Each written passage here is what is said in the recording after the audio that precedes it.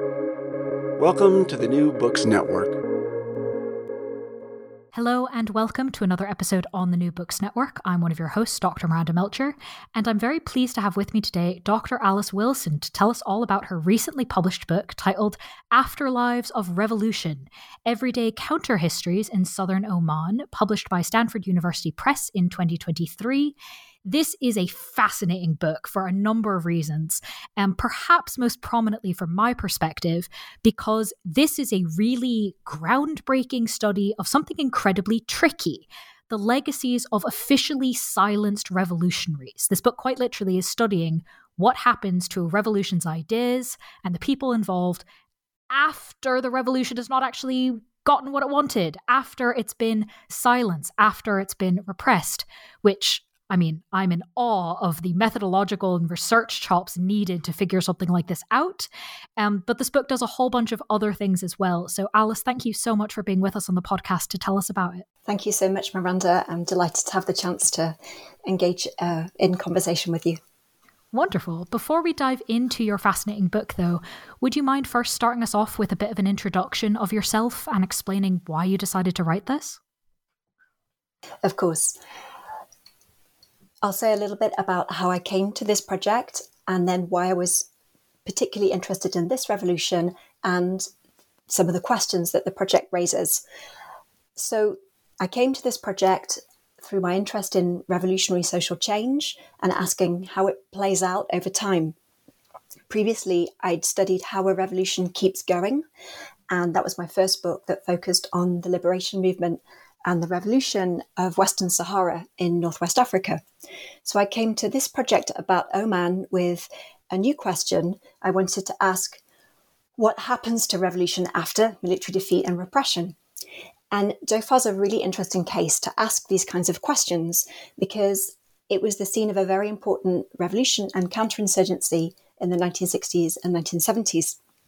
So I'm just going to locate us geographically. Dauphin today is the southern region of Oman, and it takes up about a third of the territory of Oman. And this region, between 1965 and 1976, was home to a liberation movement and a revolution. They were fighting against the British-backed sultans. They led a social revolution to try and liberate society. It became one of the most important revolutionary movements in the region at the time. But it faced an increasingly internationalized counterinsurgency that defeated the movement in 76. And after that, as you mentioned in your introduction, there's been an official silence about this revolutionary past in Oman. And also outside Oman, that counterinsurgency campaign has come to acquire something of an international reputation as an allegedly model counterinsurgency campaign. And because of that official silence within Oman, from outside Oman, we've known relatively little about the lives of former revolutionaries living in post-war Oman. So through the project and by spending time with former revolutionaries, I wanted to ask questions like, what survives of revolution after defeat? Does an allegedly model counterinsurgency prevent a revolution from having lasting impacts? And if there are legacies of revolution that survive military defeat, then what kinds of new questions do we need to ask about revolution and counterinsurgency? And these kinds of questions are important beyond Dauphin and Oman. They apply to other revolutions that meet with overwhelming backlash. And they're especially important today in Southwest Asia and North Africa, for helping us to think about how the revolutions that began there in 2010 and 2011 and overwhelmingly met with repression can still go on to have lasting impacts. So those are some of the questions that pushed me to write the book.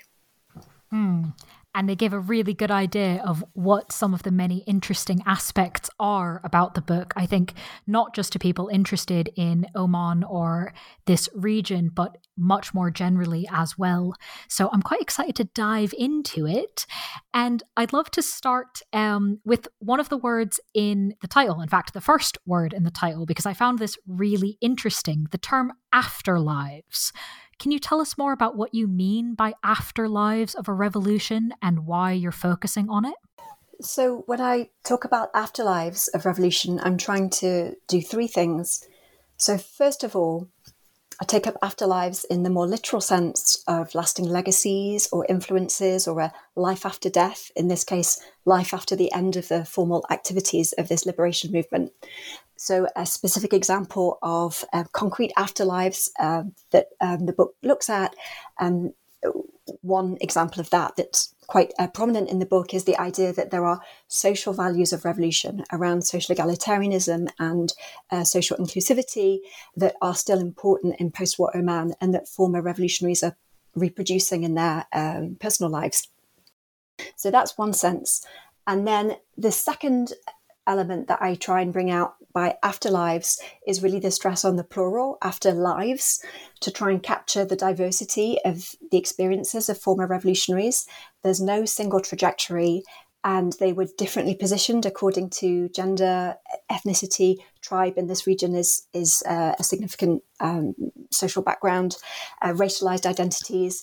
So all of these were differently positioning former revolutionaries with sometimes forms of relative privilege, sometimes forms of greater marginalization. So they weren't equally willing or able to engage with afterlives.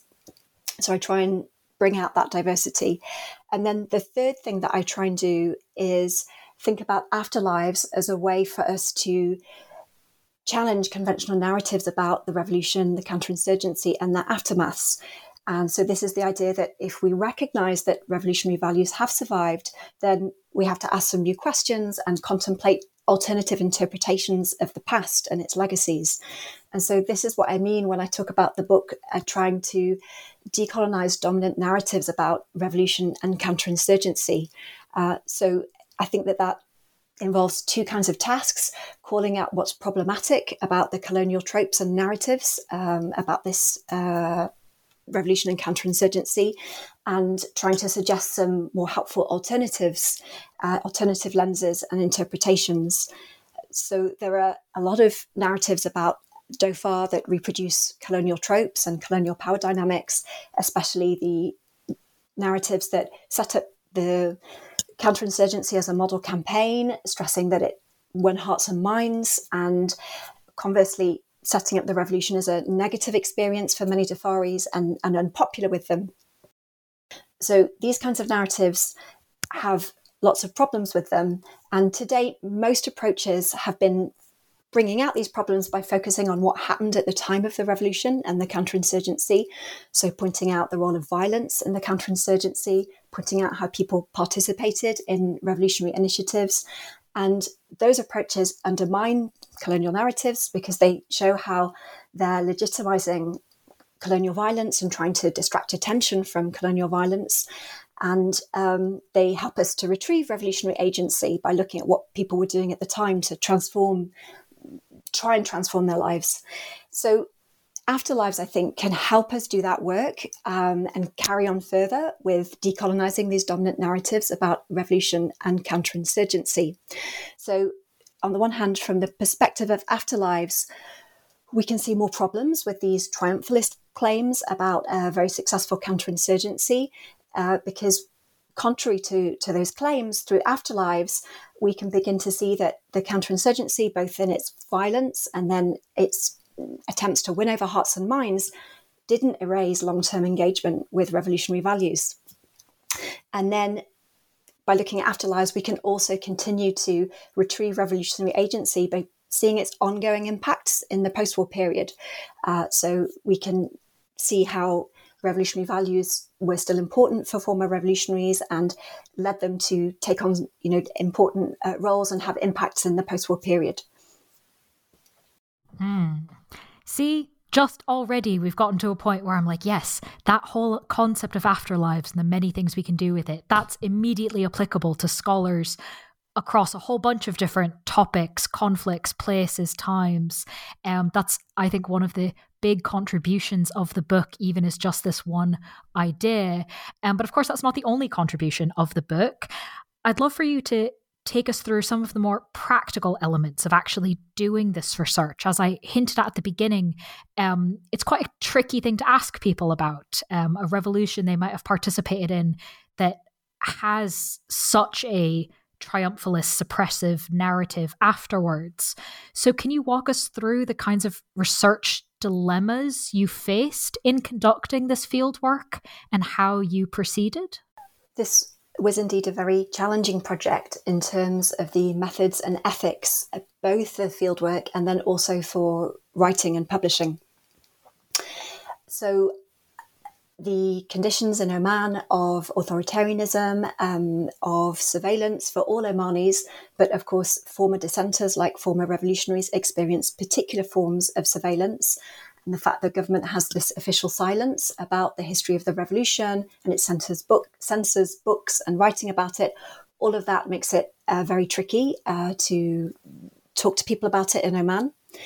It's not the only reason that it's a sensitive topic. It was also a time of a lot of violence, both within the counterinsurgency and the revolution.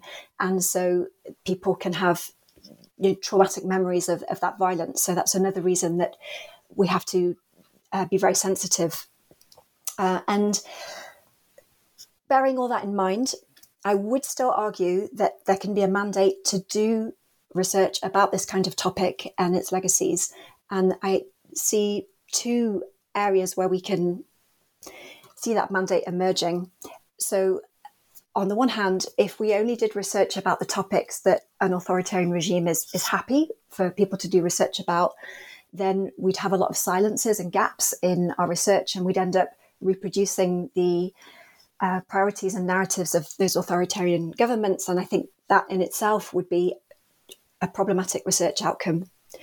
And then the second area that I see a mandate emerging for this is that Omanis themselves are challenging the government silence in ways that they can, such as by publishing outside the constraints of the official censorship, say publishing outside Oman or publishing on the internet.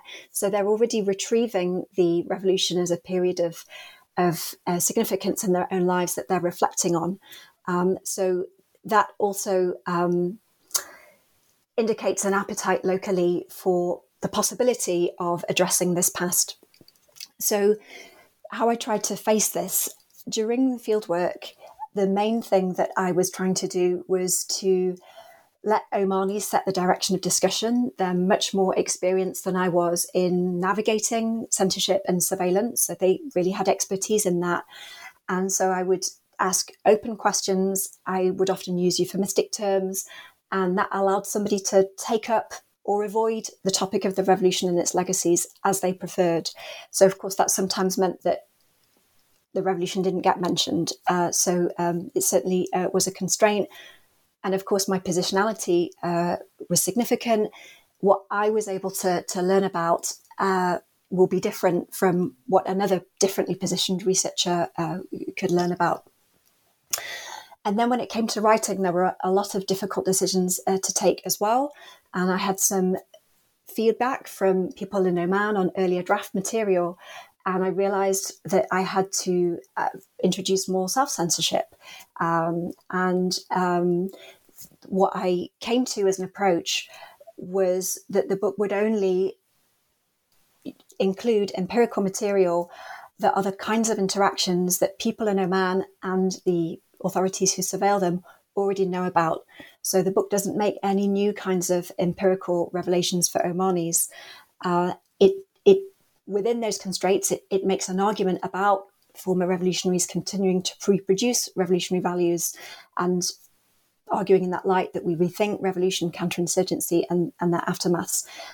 So there is that argument, and people in Oman, I'm sure, will respond to that. But the book doesn't make any new empirical revelations for people in Oman. Thank you for walking us through that. And I'm glad you mentioned it in the book as well, because I think that's a really helpful thing to understand and an important one as well as part of the overall work of disrupting the sort of received one-sided narrative of what happened in Oman. To get into the details of what happened and what the afterlives have been, would you mind giving us a brief introduction to the Front? What was it? When did it form? Why did it develop? What did it aim to achieve? And, of course, what happened to it? So the Front was an armed national liberation movement. It's one of many that we find in sites of formal and informal colonialism in the context of post-World War II decolonisation movements. So this front began in 1965 as an anti-colonial movement aiming to liberate Dhofar from the British-backed sultans, and the original name reflected that. It was called originally the Dhofar Liberation Front. And the founders of this movement took inspiration from different sources, from Arab nationalism, from leftist ideologies, but also from political values that have a long-standing history in southern Arabia around valuing autonomy from perceived outside rule. And those kinds of values had been important for previous uprisings before this revolution. So there's a heterogeneous ideological background for the founders, but from 1968, the leftists come to power in the movement with a new leadership, and that's at a time when there's a rise of leftism in other decolonisation movements. They embrace Marxism-Leninism as an ideology. They have a lot of inspiration from Maoist policies. And so they have bigger ambitions in this incarnation. They want to try and liberate all of the Gulf from formal and informal British colonialism. So the new name reflects that, the Popular Front for the Liberation of the Occupied Arabian Gulf. And that's when we see these projects to transform society really take off, liberating women, enslaved persons, other marginalised persons, promoting healthcare, schooling, education, new infrastructure projects, obviously against a very, very challenging context of the counterinsurgency war. But, there was an effervescence of projects to try and transform society. And that's part of what makes this movement at the time one of the most important revolutionary movements in Southwest Asia. But that leftist turn also meant that the front appeared more alarming to Britain and its allies. They feared a spread of leftist ideas that could threaten Western access to oil resources elsewhere in the Gulf. And so those fears saw the counterinsurgency become increasingly internationalized. Britain played significant roles, but also mobilized resources from allies like Jordan and Iran. And so we have a long counterinsurgency war. It deploys a lot of violence against both combatants and civilians. It also, in the second half, tries to have a hearts and minds campaign. So that counterinsurgency has a military victory by 1976.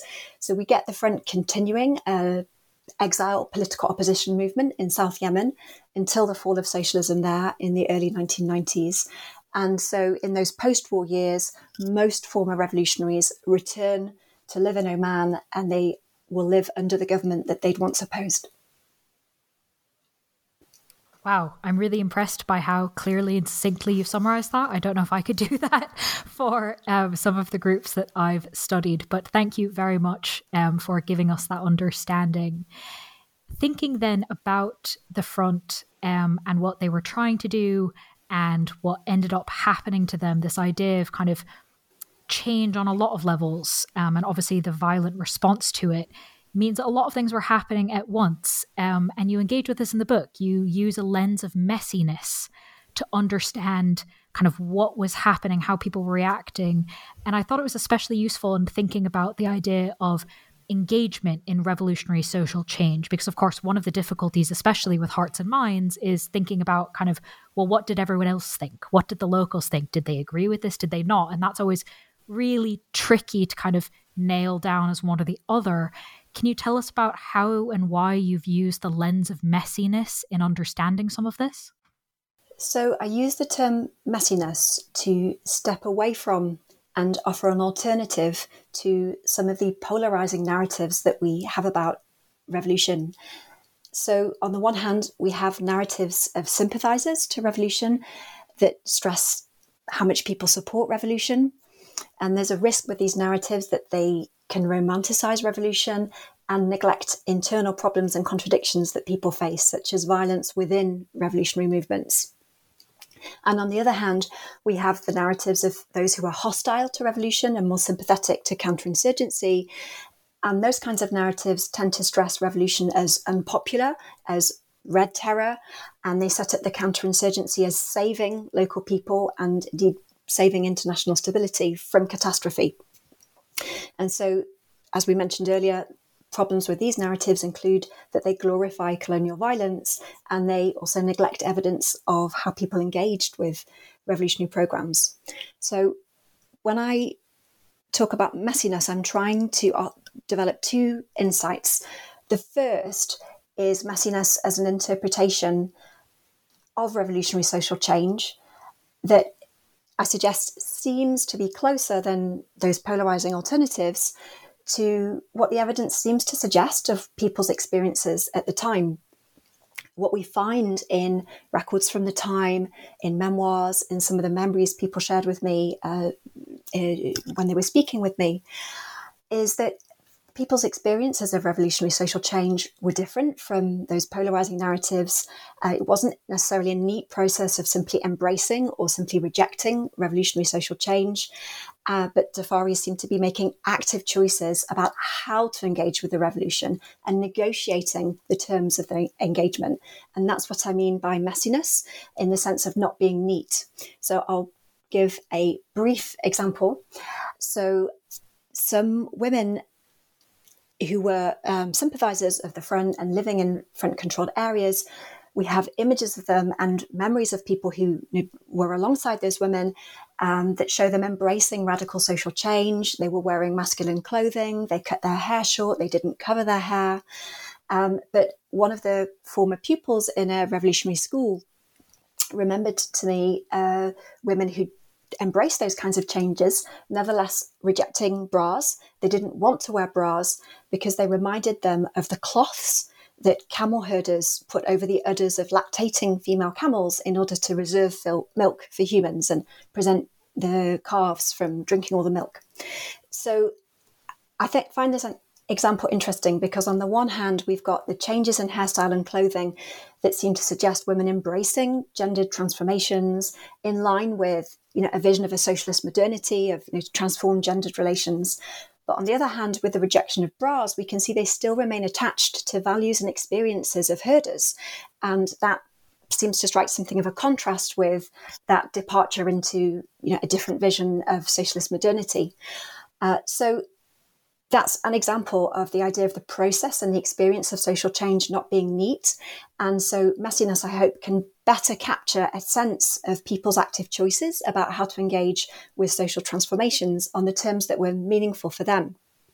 But that raises a question. So is this messiness a pathology in the revolution? Is it a sign that the revolution, say, didn't offer the right things or that people didn't commit to it fully?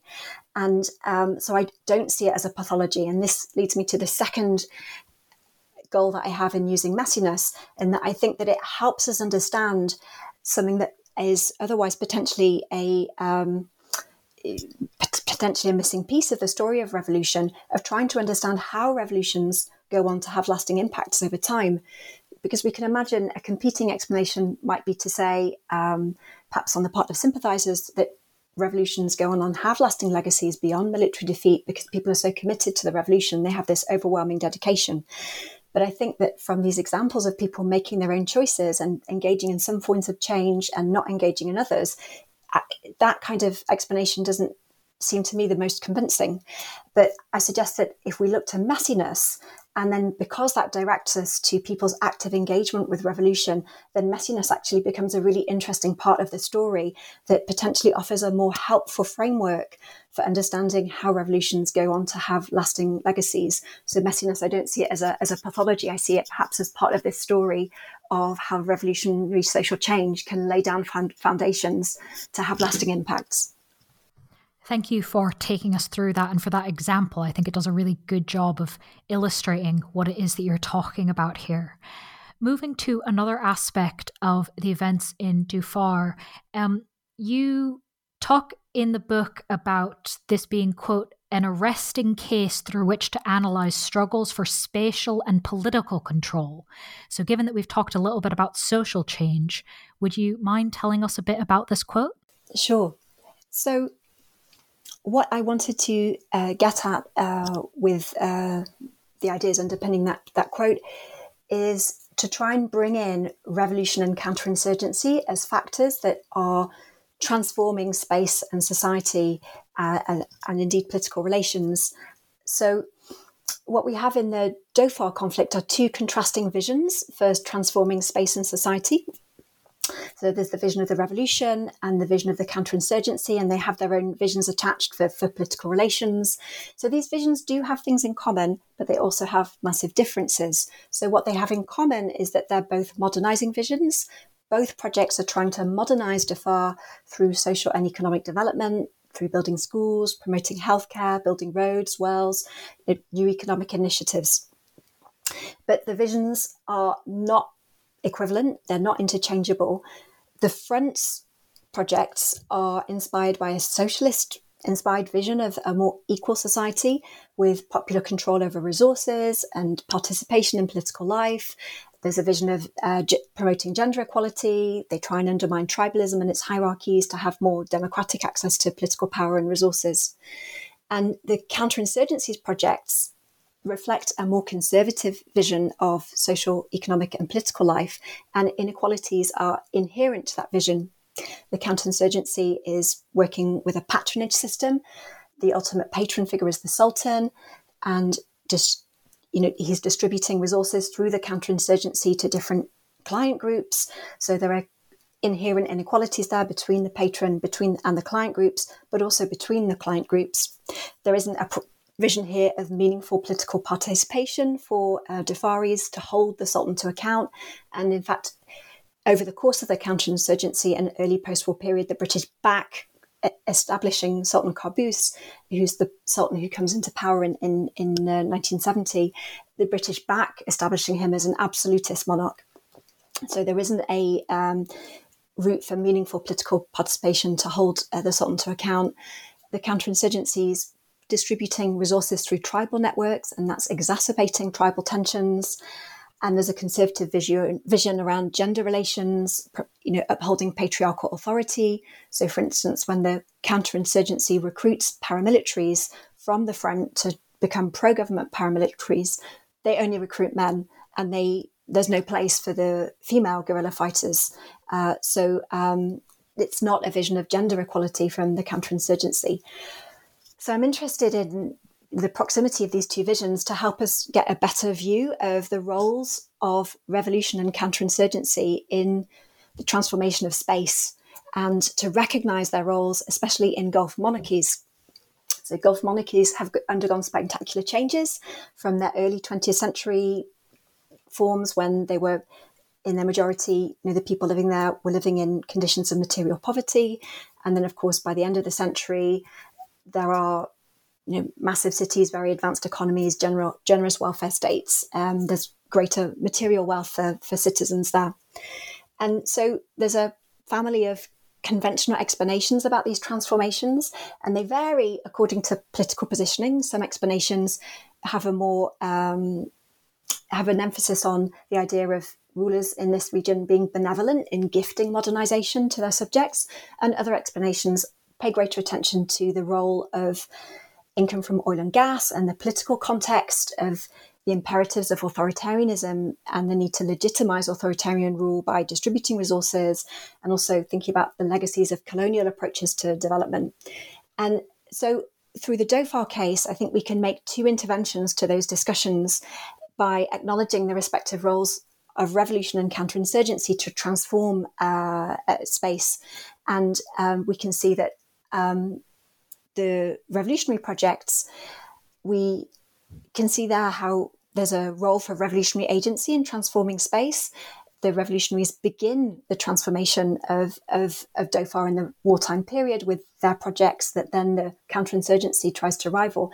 And they have a role in the post-war period as well, because former revolutionaries who became motivated from revolutionary values of supporting a common good went on to play a significant role in staffing post-war development projects, because they were happier to work in projects that could benefit multiple tribes, whereas people who'd been closer to the counterinsurgency projects were reluctant to take part in projects that were going to benefit tribes other than their own. So on the one hand, we can retrieve revolutionary agency in that history of the transformation of space, and then also bring counterinsurgency into that conversation, recognizing that counterinsurgency prerogatives were also among the factors that pushed Gulf monarchies to transform space and society. So we see that most intensively for Oman's government with its counterinsurgency agenda to transform space and society. But other Gulf monarchies felt it too, because they gave post-war loans and grants to Oman to help further post-war development in Dhofar.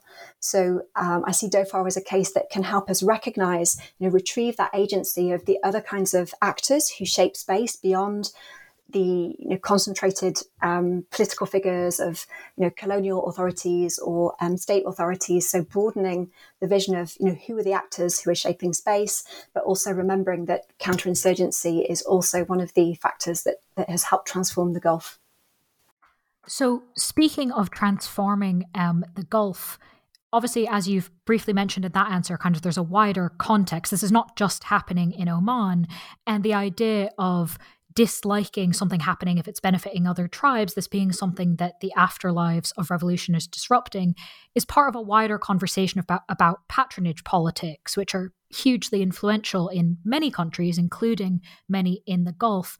So that's, I think, one clear example of how some of the afterlives of revolution are showing where this patronage politics maybe is less hegemonic than we might think. Are there other legacies of the revolution like this when we think about the context of patronage politics? So I think this brings us back to the idea of questioning the big narrative of the success of patronage politics in Dhofar, and how Afterlives of Revolution suggest the shortcomings of counterinsurgency violence and the distribution of resources in erasing engagement with revolutionary values. So Dhofar is supposed to epitomise patronage politics working well. That's the idea that rulers are distributing resources to citizens, often favouring certain groups, perhaps for strategic reasons, and they're expecting political loyalty return. And the idea is that because they're distributing those resources, they don't need to offer routes for political participation that holds a ruler to account. So the idea that the Dhofar counterinsurgency campaign was so successful seems to epitomise that narrative of how that works, because the idea is that the government was distributing resources during the counterinsurgency to Dhafaris, and that quelled their appetites for dissent during the war. And then the government has continued to distribute resources, and that has continued to quell appetites for dissent in the post-war period. And of course, that kind of interpretation is problematic because it vastly neglects the role of coercion, that people weren't in a position to make a uncoerced choice about how they faced these resources. They were facing the possibility of dying by starvation or dying by airstrikes. So coercion was absolutely a part of the Dhofar counterinsurgency, and it's also a part of how Gulf monarchies rule, actual coercion or the threat of coercion to put down actual or perceived dissent. And so, again, this points back to the idea that when we take Afterlives of Revolution seriously, then that those narratives that have put Dhofar on a pedestal, as if to suggest this is an example of it working really well, of patronage politics working so well to quell dissent and elicit political loyalty, then when we look at the Afterlives of Revolution, then we see that actually that's at the very least an incomplete project, because there is still long-term engagement with revolutionary values, and indeed that they can feed into later generations' appetites for alternative political visions. Interesting. Thank you so much for, again, I think that's one of the kind of ways that this book tells us about Oman, but also beyond that as well. One aspect of the book that I found really interesting, and I think goes back to what you were saying right at the beginning about kind of listening to Omanis and having those conversations in sort of nuanced and careful ways. You talk a lot in the book about everyday socializing and examining kinship practices. And this was not something I immediately thought of in terms of like aftermath of a revolution. That's where you focus. But I'm converted now, having read the book, that this is a really fruitful area to examine. So can you tell us about the everyday socializing and kinship practices that we might understand as being some of these afterlives of the revolution? Absolutely. So it's perhaps helpful to just recap before we dive into that about what makes everyday socializing and kinship so interesting. They're parts of everyday life. They might seem really ordinary. They include lots of ordinary humdrum interactions, like who we're meeting up with informally or how we care for family members. And all of that, the ordinariness, the fact that they're everywhere, happening all the time, is what makes them so interesting. Because first of all, they can tell us a lot about the dominant values in a society. So when I say dominant, I don't mean that there isn't contestation about them, but it's going to tell us something about the ideas that are predominant about, say, gender relations, or what kinds of people are considered okay to socialize together or work together or marry each other. And then there's something that's very interesting in post-conflict settings too, which is the idea that these everyday interactions, family relationships, socializing, can be important for how people might be trying to go back to retrieve the sense of normal life that they had before the conflict. So those were debates that I had in mind when I began to think about what I'd been observing amongst Dafaris. And so what I learned was that some former revolutionaries, and I stress some, I'm by no means claim that it's all, but some were doing some aspects of daily socializing and kinship practices differently from other Dafaris. I'll mention an example from each of family and socializing.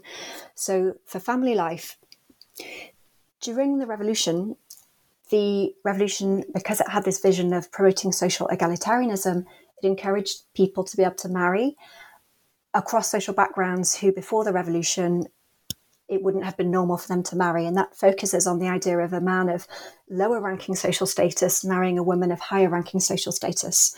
There can be variations, but that's the very, very controversial instances. And there are, again, controversial and stigmatized after the revolution.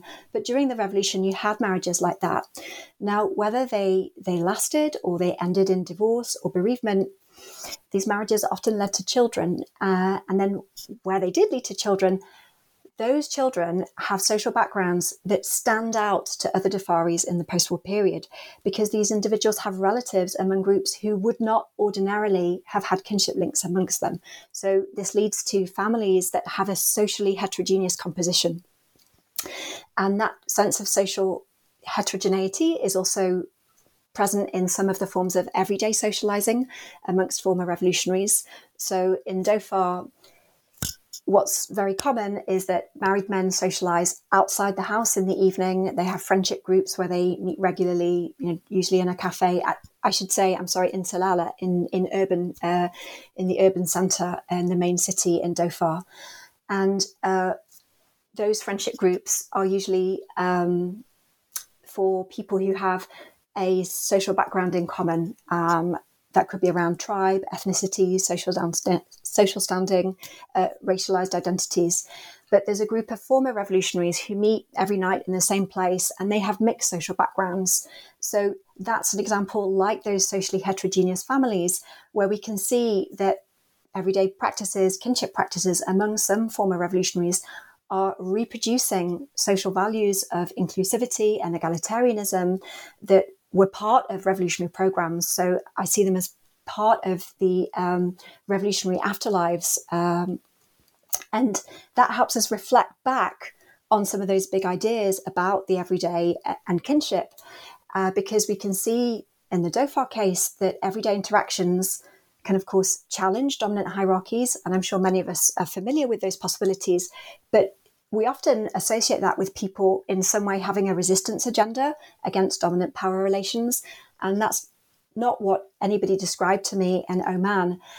So it's this interesting case. Again, there's ambiguity here, but we see that some of those practices are showing how people are using everyday interactions and kinship to challenge dominant hierarchies, but without it apparently striking anybody in that context as an agenda of resistance. And the second thing is to revisit the idea of the role of the everyday and the kinship in a post-conflict setting. And here we see that it doesn't seem to be about retrieving a sense of normality from before the conflict, but retrieving the fragile experimental social relations that came together during the time of the conflict here as a revolution. So these are some of the reasons why these everyday forms of Afterlives stood out to me. But of course, perhaps it's important to mention that there's such a constrained context in Oman that there are reduced numbers of avenues for reproducing revolutionary afterlives. And in that particular historical context, then, everyday interactions that are ordinary and just, part of normal life can take on these deeper meanings.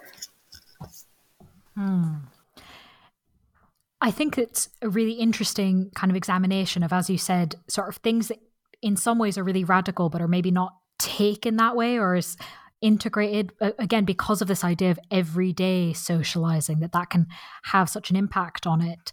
But in a very different sort of sense, I was surprised to find in the book that you talk about some forms of commemoration of the revolutionary past, not just maintaining certain beliefs or maintaining kinship links that were from them, but actually some kind of commemorations of here is what happened and people died and that sort of thing.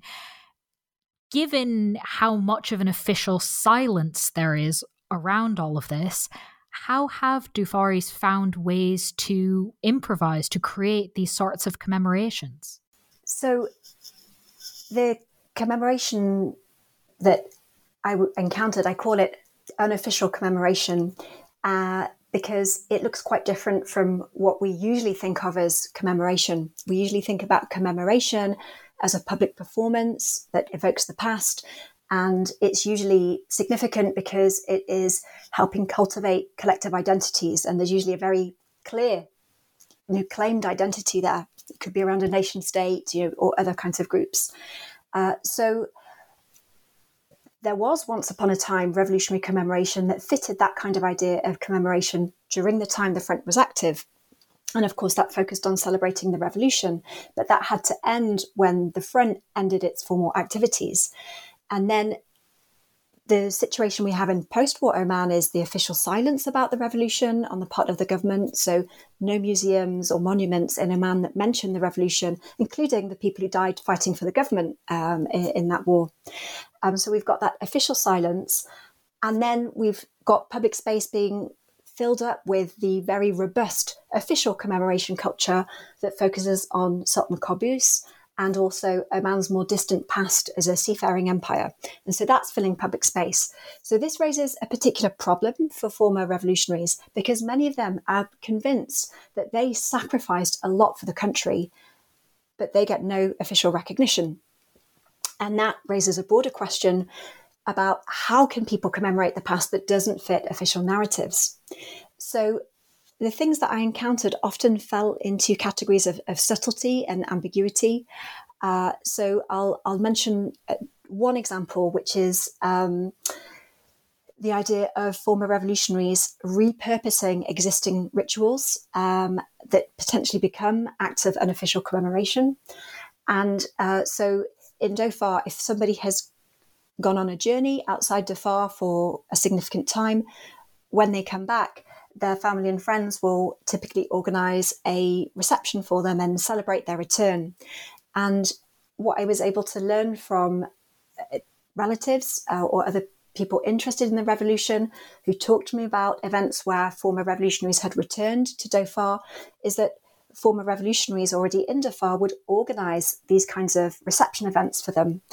And these celebrations are really very ambiguous because it's an open question. What's being celebrated here? Is it an identity as revolutionaries? Is it a return to the fold of a prodigal son figure?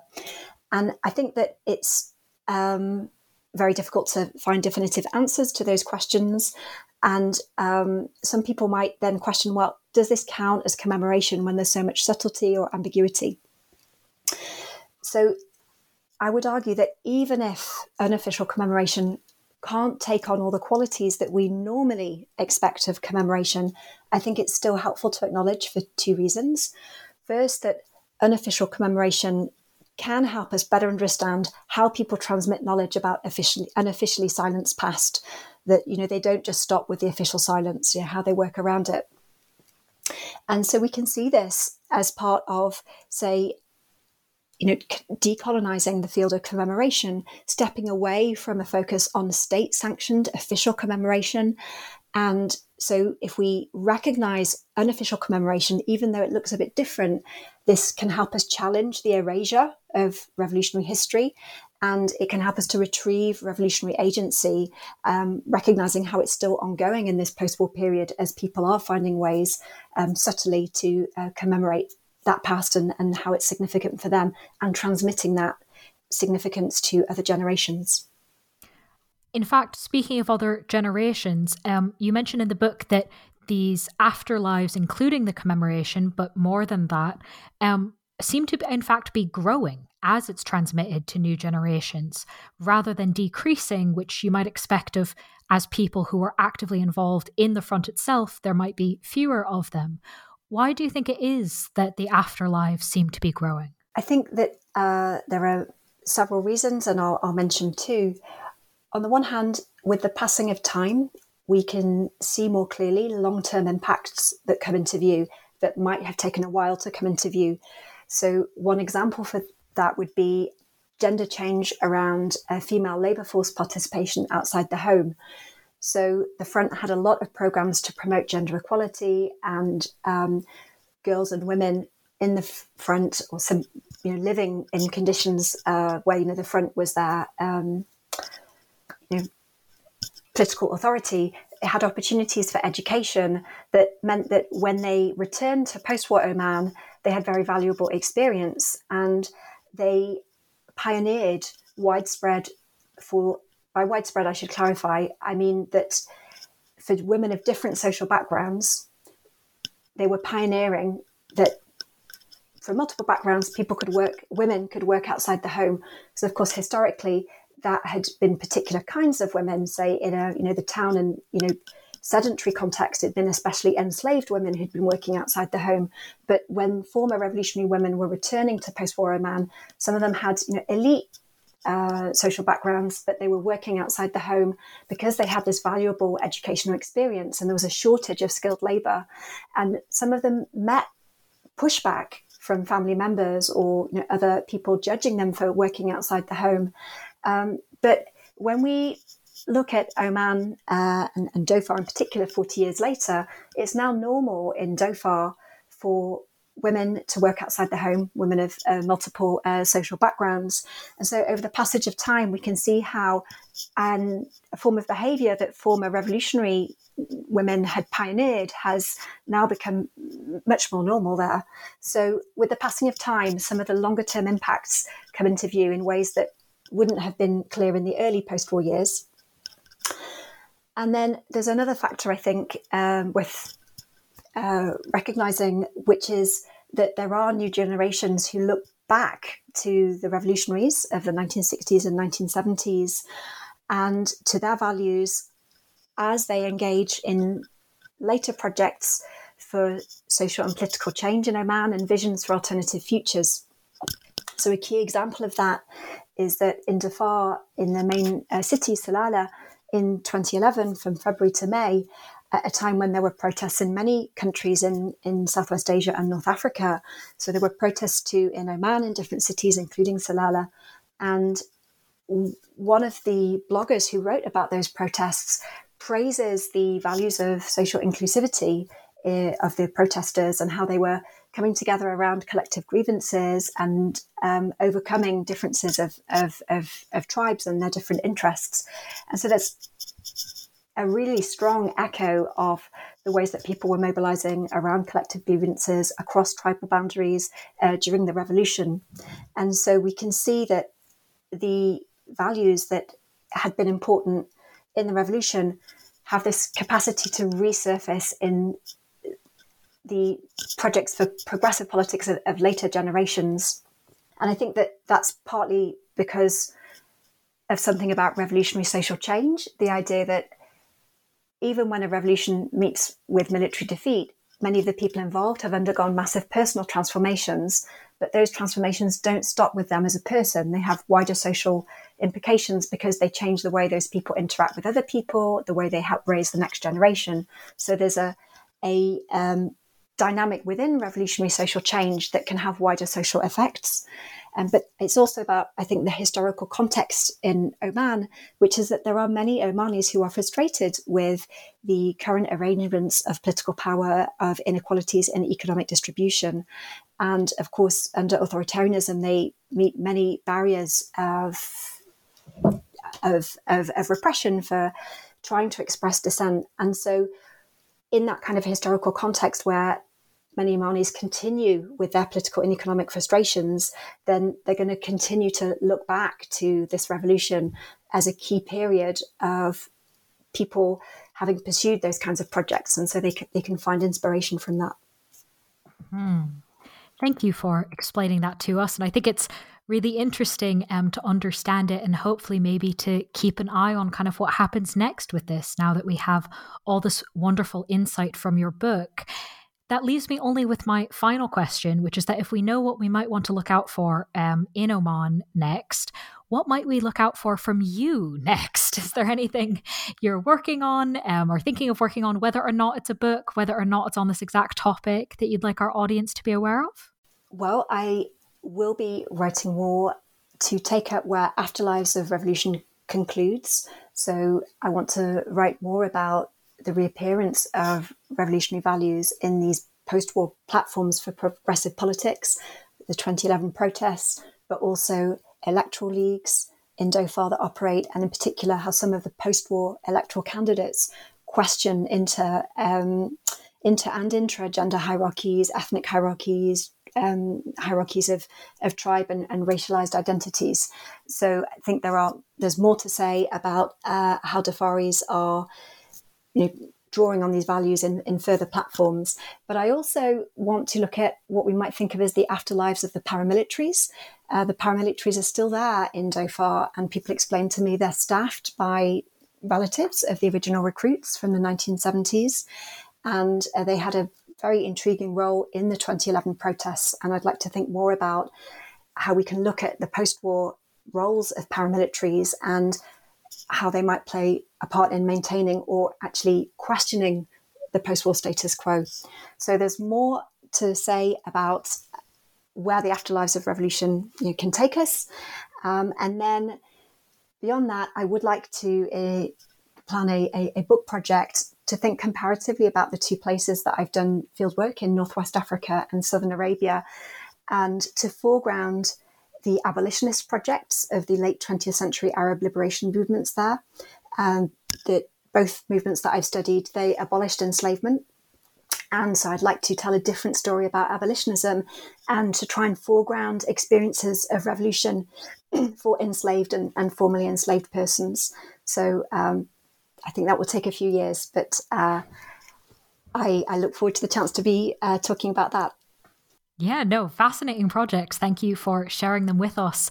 And while you're off working on them, of course, listeners can read the book we've been discussing, titled Afterlives of Revolution, Everyday Counterhistories in Southern Oman, published by Stanford University Press. Alice, thank you so much for being with us on the podcast. Thank you so much. It was a pleasure speaking with you.